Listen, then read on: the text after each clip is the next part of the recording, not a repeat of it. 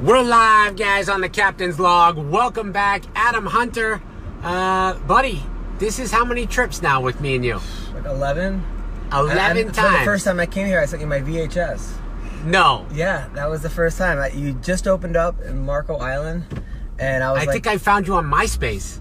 But I think, really? I think I sent you my VHS. It was like, I was like, what comedy club can I work at? And I was like, this club I can work at. I sent you my VHS, and then I came in, it was me and Craig Gass. Craig Gass, I remember. And then Craig told the whole Naples that Adam Sandler was going to come, and Al Pacino. Yeah, and Tracy Morgan. Tracy Morgan. That was so funny. That was crazy. I swear I couldn't do that again, though. Oh, no. No, because it was too much, you know? Well, like, the news was coming down, and people that... One of, like, Tracy Morgan's... someone he like owed money to, his accountant showed up, or like some guy that like his car dealer. Or like, I wonder if that guy could hit Tracy Morgan up now this time, and he was like, "Yo, hey, Tracy, now that you got that money, buddy, let me." That was so funny. People came with like Adam Sandler posters, and then when Craig was up, they realized that this was the guy from the radio. Right, that he was doing all the voices. That was so crazy.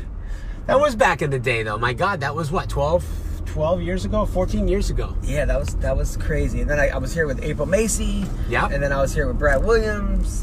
And Brad's doing so good now. Oh my God. Yeah, Brad's killing it. He's done great. We were there. Remember there was like Theo gone? Were you here with Theo? I wasn't here with Theo. Oh, I thought you were here with Theo one time too. No, we were here like for the races, remember? And then canoe races. And then you fired half the staff because they didn't come back. I know, it's so funny. I have a friend, Stephanie, who still talks about that.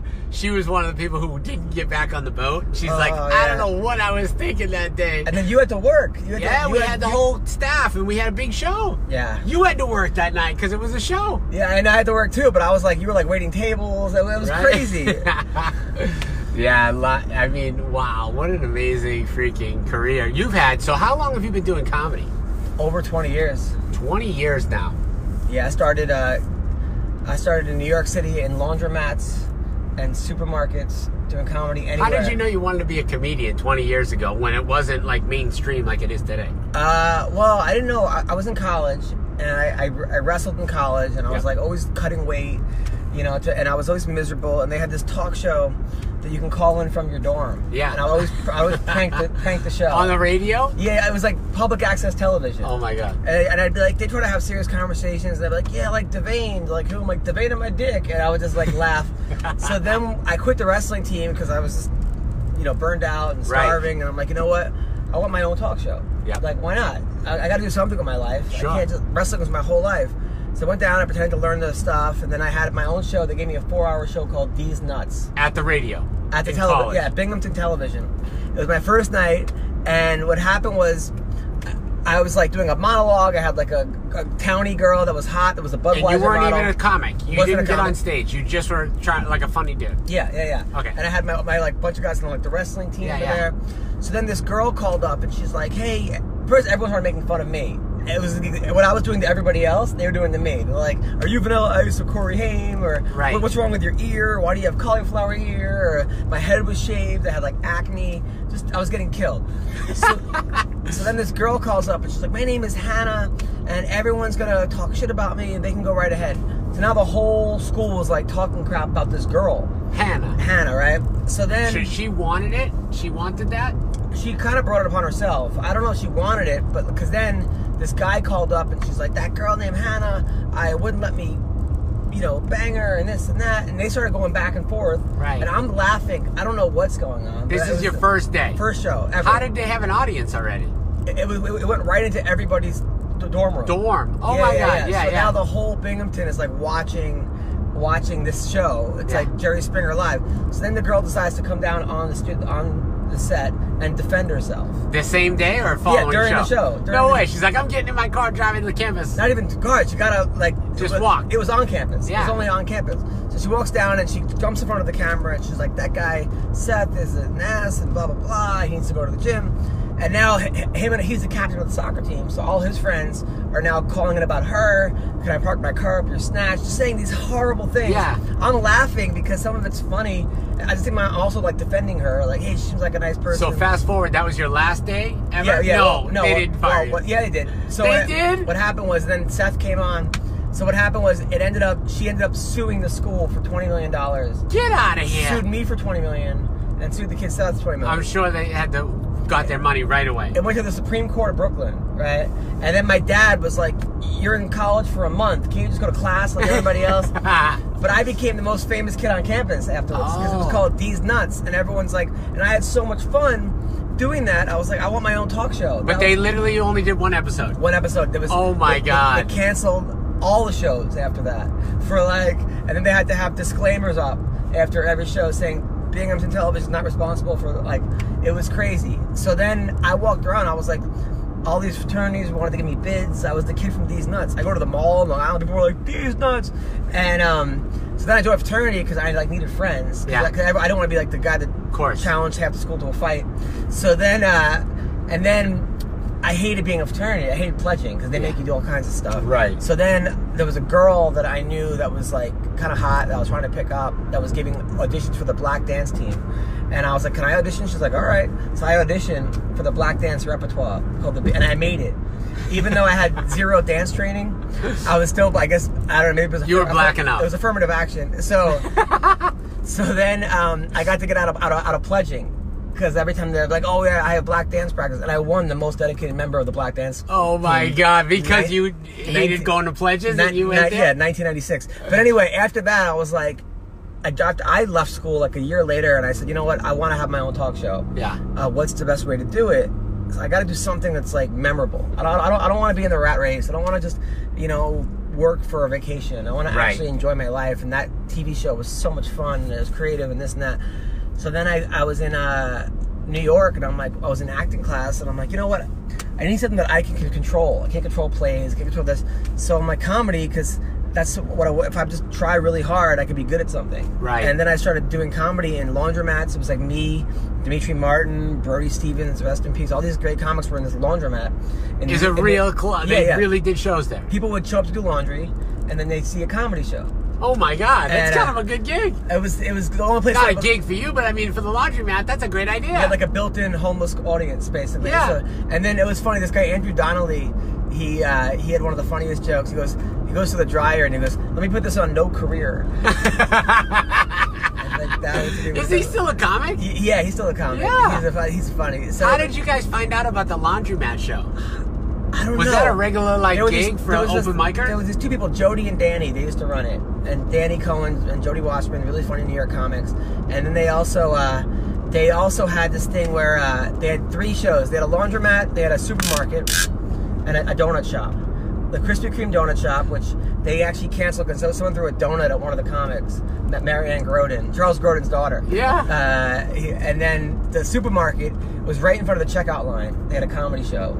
Oh my God. And if you held up the line, that's like the trash can slam. You got all three. You got the laundromat, donut shop, and grocery store. Those were the only places that would ever book me. It was the laundromat, supermarket, and donut shop. So then, that was 20-something years ago. And then I realized that I was really good at barking, which is standing outside of the street corner of Times Square giving out flyers. I worked at something called Hamburger Harry's.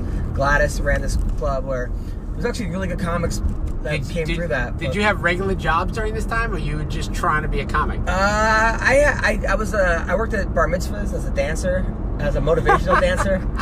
That was one job. Were you like a little Vanilla Icy? Kind of, yeah. And then I had a job where I worked at the Culture Club in New York City. I was in this play called Birdie's Bachelorette Party, where I played a male stripper in the play. They paid you for this stuff? Yeah. Okay. That money I got back, I was getting a lot of money. It was all dollar bills, and it was like I was stuffing it in my shoes and my underwear.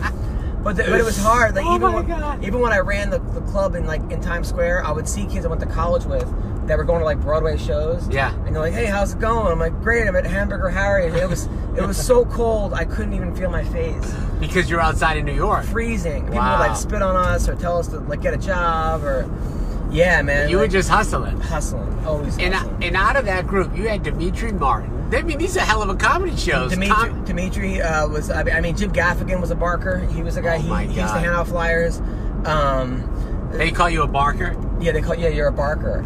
You're a barker. And yeah, there was some, It was crazy. We had, I mean, the guys that were nice to us were like Judah Friedlander and DC Benny were two guys that like, they were like the guys that like passed that would like come and like sit down with us. I mean, it was so cold. People would just come in just to get like warm, and then they'd be at the laundromat. No, at the Hamburger Harry's. And we would lie to them, be like, "Hey, there's comics from MTV, Comedy Central, Showtime," and then they would see us someday on stage. Someday they'll be there. Oh yeah, right. They would come and they'd be like, "Wait, that's the guy that gave me the flyer."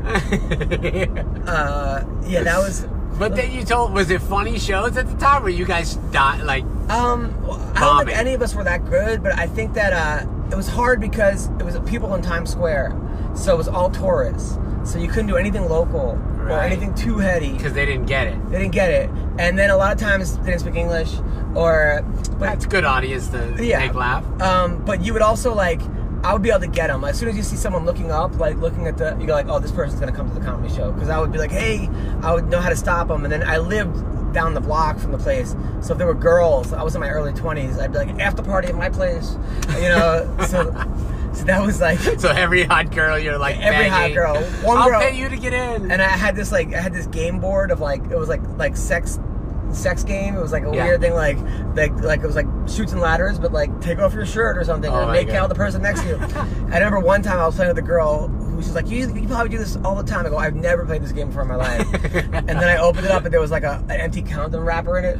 I'm like, I can't believe this thing came with an empty, like, get out of here. I swear. I can see you trying to do that. Oh my god, that is so funny. I swear that I love that story. Holy shit. So you have a podcast now. What's the name of the podcast so everyone knows? Daddy Issues. Daddy Issues. It's me, Nikki Paris, Dee McDermott. It's really, really funny. We've had great guests on. We've had Scott Baio was on the show, and then we had Tori Spelling was on the show, and Krista Allen and Jay Moore and a bunch of people, and then another one called MMA Roasted. So cool. So now fast forward was that 20 years ago? Over 20 years. Yeah. Over 20 years ago now. So all those guys, they still remember this? Is that still like a famous gig that they did the laundromat? The laundromat, yeah, I mean, I'd say like, yeah, a lot of definitely Gladys's. I mean, Gladys's people, like a lot of great comics came from Gladys's. Did they have a stage? Yeah, Gladys was this woman. Well, the laundromat. This is at the back of Hamburger Harry's restaurant. Okay. It's called Hamburger Harry's, and this woman named Gladys is this little woman. She's like 5'2", 5'3", but she was really good at like spotting talent, and you know, basically like I remember like Melissa Rauch from The Big Bang Theory. Oh yeah. She was one of my barkers. So like, but she was super cute. So I had her as like the walker. So I would stop the person, tell them to go to the comedy show, and then I would like point them down the block. People thought that they'd be getting robbed. They'd have to walk down Times Square. So I'd have Melissa next to me. She would like chauffeur them by walking. Yeah, she was our walker. You know, so we had her, and then Dave Rubin, who's like this big now, he's on Fox News all the time on Tucker. He was like my partner at some other clubs. So it was constant. It was like, a lot of people actually like came out of that. Dean Abdallah, who's always on CNN, and it's amazing that all these people now are all over the place. And you know, for example, like I always tell people that you're the hardest working dude in comedy. Like you're always doing something new. You're always coming up with a new show, a new gig, a new pilot. Like I love watching you do stuff because it's exciting. I mean, you know, sometimes you get comics that literally they say they work for 45 minutes a day, and that's all they do is work for 45 minutes a day. And then they wonder why they're not superstars, you know? So it does take a little work, and I can appreciate that you're always doing something different, which is great. Like, really, it's exciting. My guest, Adam Hunter, is on the Captain's Log. You can see him in Off the Hook Comedy Club. Go to offthehookcomedy.com. You will love the show. One of my favorites. Don't miss him tonight through Sunday. Yes. It's a long week. Yes. I love it, buddy. Thanks, man. Welcome back again. We're out.